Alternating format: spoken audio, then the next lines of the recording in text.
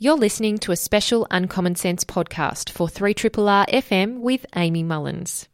The interview you're about to hear is with Professor Andrew Walter, Interim Director of the Melbourne School of Government. Andrew joined me in the studio to discuss the UK election campaign and the various policy platforms of the two major parties, the Tories and Labor. We also discussed the changing nature of UK politics and what impact this might have on the current election and future ones. So, as promised, we have a special guest in the studio here. He's Professor Andrew Walter, Interim Director of the Melbourne School of Government, and we were very delighted to have Andrew join us a month or so ago to discuss Brexit and the fallout and implications of that. And now we have Andrew back to give us all the lowdown on the UK election because people are going to be voting soon, aren't they, Andrew? And thanks for joining us. They are. Thanks, Amy. It's nice to be here. No, it's good. 2.5 days. Yes, it's kind of, I'm a bit glad, actually, that we're getting to that point. I know it's not my election to vote in, but I'm feeling the anticipation all the way across the ocean. Yeah, well, it's building up. It's been less than 3 weeks, of course. I mean, British elections are blessedly, short, sharp and sweet, or not. Or not, yes. Well, and we've seen that a great deal has actually occurred during this election campaign in terms of major events. And as we know, there's the Manchester attacks and then now there's 3 other attacks that were in London, all terrorism. This is something which is traditional Tory ground, security, terrorism, and often you'll see that people will swing back to a Tory government when these types of major events arise. But the polling doesn't show that, does it? No, it doesn't. And look, no one thought, including, I guess, Jeremy Corbyn, the leader of the Labour Party, that we would have been here 10 days ago, a week ago even. When the manifestos were launched, the Conservatives were 17 points ahead of an average of polls.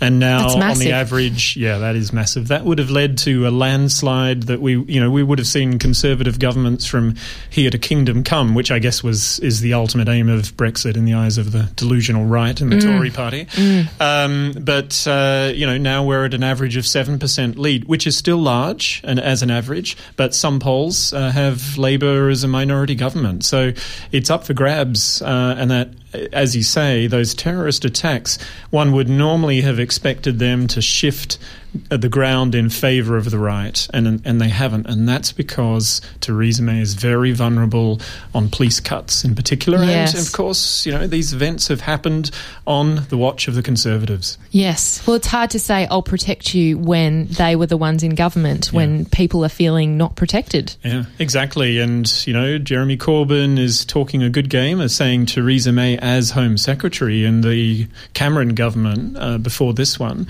was responsible for nearly 20,000 police cuts.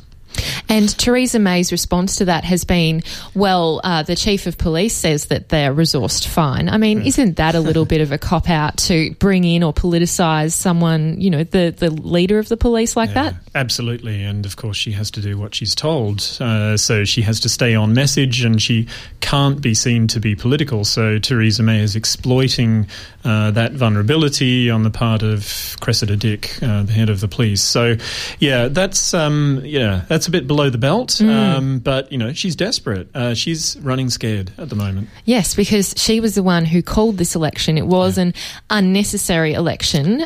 Clearly she wanted a mandate or a personal mandate to negotiate Brexit, and she thought that this was really what they needed to be able to have that force within Parliament to push back against Labor. I mean, is this a bit of a failed strategy?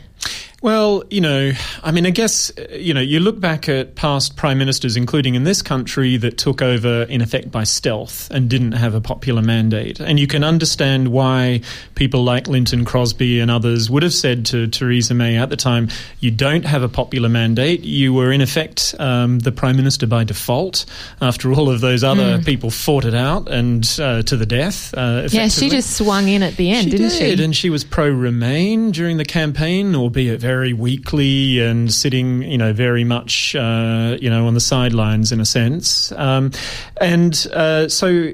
one would have, that argument would have been made quite strongly to her. And, of course, they were so far ahead in the polls. And Jeremy Corbyn was seen as such a weak, far-left, extreme leader that would make Labor unelectable. So it was an opportunity that they, I guess, understandably chose to take.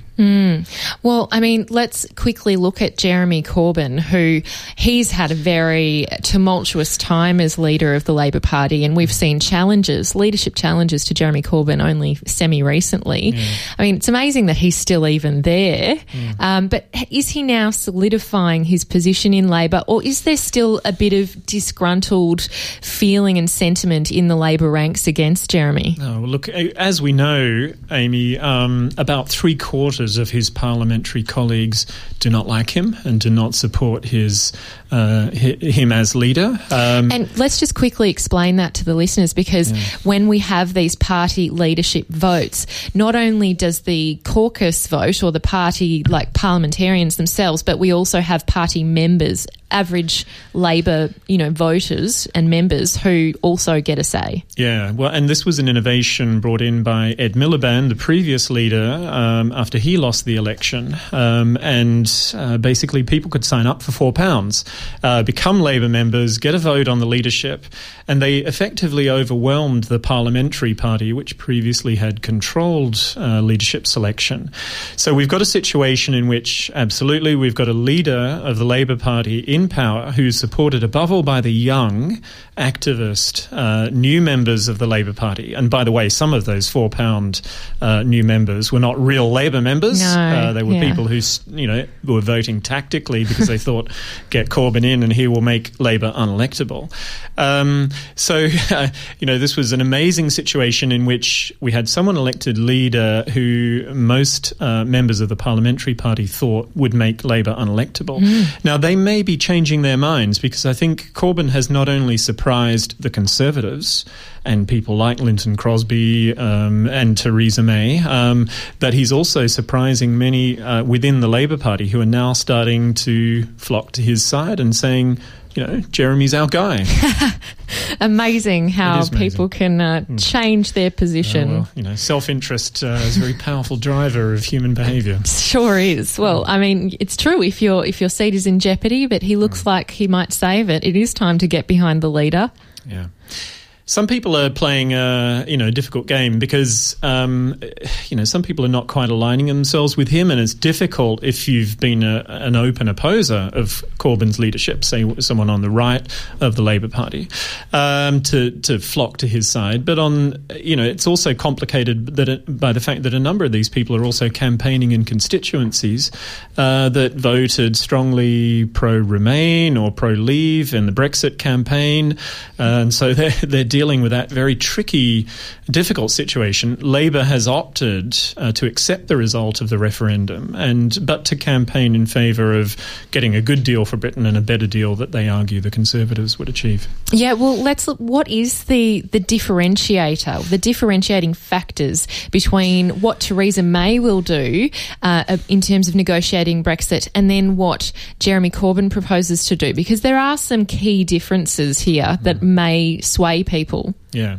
Well, it's difficult to say, to be honest, because Theresa May isn't giving much away in terms of what she actually wants and aspires to achieve from the Brexit negotiations.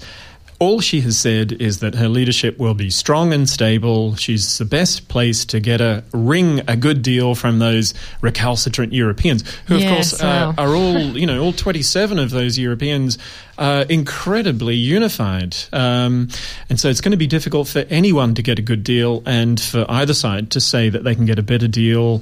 That's in many ways a leap of faith.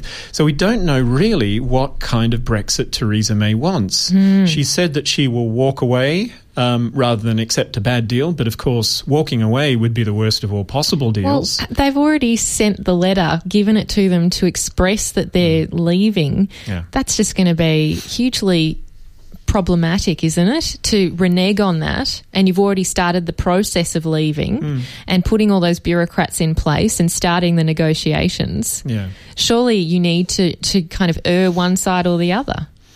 Yeah, well, I think, Theresa May says that she will get a good deal. So does Jeremy Corbyn. He says that he will get, so he wants to assure not a hard Brexit, but a Brexit that will retain British access to key goods markets in particular. Now, that's playing to those traditional constituencies in the Midlands and the north of England who defected to UKIP during the elections. Now, Theresa May calculated that those UKIP voters would largely flock to the Conservatives, as they have. The UKIP vote has collapsed. They were a one-issue party and they've had internal leadership problems. Nigel Farage is no longer. Yeah. Well, exactly. So both sides are playing a tricky deal. They're trying to attract votes that drifted elsewhere during the referendum. May's strong and stable leadership was meant to appeal to the core Conservative vote, plus the UKIP voters. Jeremy Corbyn is trying to ensure that those traditional working class voters, who after all, their livelihoods are at stake with a loss of access to Britain's the largest market in the world, the European Union. So there's a lot at stake here, and a subtle Labour argument could potentially bring back some of those voters. Now, we'll see in 2 days. Well, there are a couple of things that are interesting about what Labor proposes, including replacing the so-called Great Repeal Bill with an EU rights and protections bill that will ensure that there are no changes to workers' rights or environmental protections. And I know you brought up environmental protections as a huge issue when we last spoke. Do you think that's something that's quite compelling? Yeah, I think, the argument that Corbyn is making, that Britain doesn't want to be a low-tax, low-wage haven offshore from the European continent, has resonated. People are fearful and beginning to realise just how much they might be losing. Not only do they have to negotiate approximately 750 international treaties, renegotiate with 160 countries. This is just mind-boggling and something that the Conservatives simply weren't frank about. They probably actually didn't even know, the senior leadership, that would be the case. But in addition, yes, all of these labour protections, the European Union has done quite a lot about protecting, for example, the quality of British beaches, which were pretty terrible when I first went to Britain in the early mid-1980s. A lot of them didn't meet WHO standards and so on. So the EU has been really important in terms of bringing up labour standard protection, although that's been an area of a so-called opt-out. But in particular environmental protection. People are worried about this.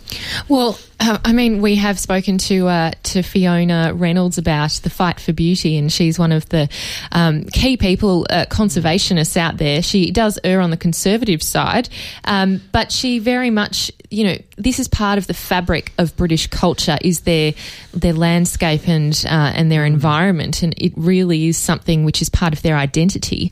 And I think potentially would sway people more as an election issue, though it hasn't really been covered in great depth. No. But one of those key issues as well is fracking, and that Jeremy Corbyn opposes fracking, but that Theresa May would introduce it. Frack away. Yes. She's trying to appeal through an ad hoc menu of policies, none of which are very clearly and deeply articulated, to appeal to a range of quite different constituencies. So this is a very tricky election for her in many ways. There's a lot of people on the so-called blue rinse Conservative set, the over 65s basically, who are the most loyal traditional Tory voters. They love their green space. They like taking, getting out in their Barber jackets and their wellies on the weekend in and Yorkshire, traipsing with the dog. Walkers' rights, with the dog and walking stick. So walkers' rights and protecting that green space is really crucial. This is not a country that would vote for example, the policies that Donald Trump is pursuing and the Republican Party is pursuing. It's a very different sentiment amongst wide numbers of Conservatives on environmental environmental issues. And that is actually one of the most fascinating elements, I think, of this whole campaign and the policy platforms they've put forward. Yeah. No one wants to pull out of the Paris Agreement in the UK, at least, except for the Looney Riot. And let's also talk about austerity, because you mentioned there that the UK has been under austerity for quite a while, and this has really solidified the disadvantage and actually increased the gap between the most worse off people and, the very well off, top end of town. And there is a little bit of a difference between Labor and the Conservatives in terms of, clearly the Tories are focused on balancing the budget, which is something we, of course, are quite obsessed with over here, is this idea of at least not being in the black and then obviously looking towards a surplus, whereas Labor suggests that they would introduce a £250 billion stimulus package over 10 years. How very Keynesian. Yeah, well, it's needed. If you go to Britain, the infrastructure is not fantastic. It's not quite as bad as the United States, but there's serious underinvestment. We've also got a massive productivity problem, across the Western world, and in the UK, they've got it worst. So productivity in the UK has essentially stagnated since about 2005. So this is actually a plausible response to a real problem and a deep-seated structural problem. Now, Labor would say that this is fully costed through increases in tax on the wealthy and on business. So essentially, there's a real alternative being offered here, and one that's resonating. Theresa May's she began the election, I think, or she began her prime ministership looking as though she understood the deep-seated causes of Brexit, which I think were fatigue with austerity, and in effect ended up, many of the cuts to the public services, the NHS, as we were talking about a bit earlier, and other core services, the deep unemployment, the collapse in income, incomes, and a cap on public sector wages. Absolutely. Real incomes are still lower today than they were at the peak before the crisis for most people in the UK, not necessarily at the very top end. So there's deep-seated anxiety about economic future, about the state of public services in Britain, and I think that drove effectively what was a protest vote. Now, they blamed it on the wrong actor, the EU, rather than on David Cameron's Conservative Party, which was the author of austerity, and I think it was unnecessary austerity. There was scare stories about Britain becoming the next Greece and so on, and a bond market revolt, that none of which was ever plausible, and there was no evidence for this, but they used that effectively to ram through an unnecessarily punitive austerity policy, which is now coming home to roost. And May, I think, calculated, along with Linton Crosby, that strong and stable, we'll get the best Brexit deal would be sufficient to push those anxieties aside, and I think that's not the case. No, and I mean, we look at some of the polling, and about 49% of voters think that the NHS is one of the biggest issues this election. Whether that is the case remains to be seen, because as we've just discussed, there are many components of this. But as you say, services and essential services have been cut, and the NHS, which is, I guess, the UK's version of Medicare and the public hospital system, really is under threat and has been for quite a long time. And we've seen, huge disagreements between the minister and junior doctors and their conditions and pay. I mean, where are we at with the NHS? And do you think that Labor is offering a significant alternative in terms of their approach to it? Yeah, so the NHS is often seen as the crown jewel of the British welfare state, and the Beveridge report in 1942 and so on that established the NHS. It's different from the Australian system in that it's free at the point of access traditionally, and there's been a lot of debate about whether they might have to charge more for doctors' visits and so on. So it is an incredible system that I think, and again, large swathes of the Conservative vote too, are very proud of and wish to protect. Now, so again, Corbyn this is a very resonant argument here that we need to protect the NHS, not just through funding, but also through immigration. So remember the extreme dependence of the NHS on imported nurses, above all from the West Indies, Africa and elsewhere. These are under threat by Theresa May's pledge that she will finally meet these very stringent, targets for reducing immigration. So this plays into the migration debate as well. And Corbyn is, signalling very strongly that he won't, or that although he wishes to reduce the amount of net migration into Britain, that he wouldn't allow this to threaten, vital public services like the NHS. And I mean, we've also seen Theresa May come out and done a bit of a backtrack on something called a so-called dementia tax, an attack on pensioners.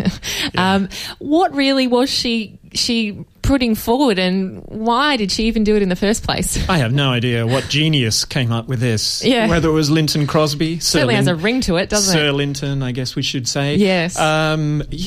Basically, attacking the core traditional blue rinse Tory vote, the over 65s who always turn up and vote, by the way. Yes. And that's an issue that maybe we should discuss quickly. Yes. But, essentially this so-called dementia tax was or would have forced retirees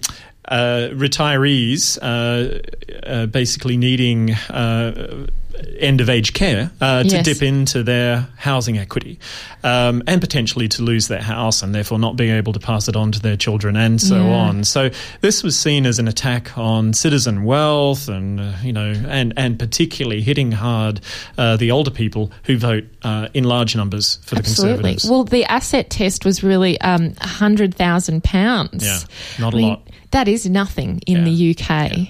Yeah, exactly. No, difficult to think. I mean, except in, the extreme far north and in very deprived parts of the inner cities, you couldn't, wouldn't be enough for a deposit in most places in London. No, not even close. No. But, it is about 6 days out from the election and she's put forward this amazing, ridiculous. She did a U-turn. She had to do a U-turn on this proposal. So very embarrassing. So, going back to Thatcher, this lady's not for turning. Well, it seems that Theresa May is. So, it immediately undermined the strong and stable, steady hand of the Conservatives. Yes, you know what you can expect. Yeah. So, the more people see of Theresa May, what we've seen over the last 10 days is the polls, indicating that people, and particularly on leadership, satisfaction with the two leaders, the two main leaders. Yeah. Theresa May, the more people see of her, the less impressed they are, and that's a real problem. It is a real problem. I want to just see if I can play a little bit of a clip from a Labor ad. I won't play it in full, but it just brings out the messaging around these key issues around austerity and also a move by Labor to bring in some really socialist language into this discussion. So bear with me. I'm just going to see if I can make it work here. We know we live in a land with riches for all. We know the health worker and firefighter contribute no less than the stockbroker and merchant banker.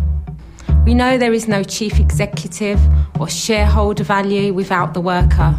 We know that wealth, privilege and power are carved up in obscene fashion. We have had enough. We have had enough. We've had enough. We demand health, work, home, education and care in time of need. Not subject to grand profiteering, but planned, transparent, executed in efficient fashion under democratic control. Using our intelligence and imagination. We demand the full fruit of our labour. We demand the right to contribute and recognise the obligation to share. Power concedes nothing without demand. It never did, and it never will. We have one short, precious life. We demand a chance to be all that we can. I mean, is that not the most amazing turnaround in messaging that you've ever heard for a progressive party? Yeah, incredible. And what it signals is, so what we're seeing here is the demise of neoliberalism in Britain. Britain has been at the very forefront since Thatcher was elected in 1979, at the forefront of this neoliberal wave in Western politics. And Britain's welfare state policies, its labour market deregulation, its financial deregulation above all, the epitome of this, is increasingly called into question, not only by Labor. So let's remember that May herself has effectively signalled a drift away from neoliberalism and reviving old notions of industrial policy, which were central to Conservative Party doctrine in the 50s and 60s, a country that works for all, reviving old notions of so-called one nation Toryism. But it's tentative, and this is an area where, Jeremy Corbyn has some real credibility, but Theresa May and, a lot of voters must be thinking, gosh, these people were talking a very different tune just, a year ago. So, how deep is this shift? Well, he's really just put all his cards on the table there. Yeah.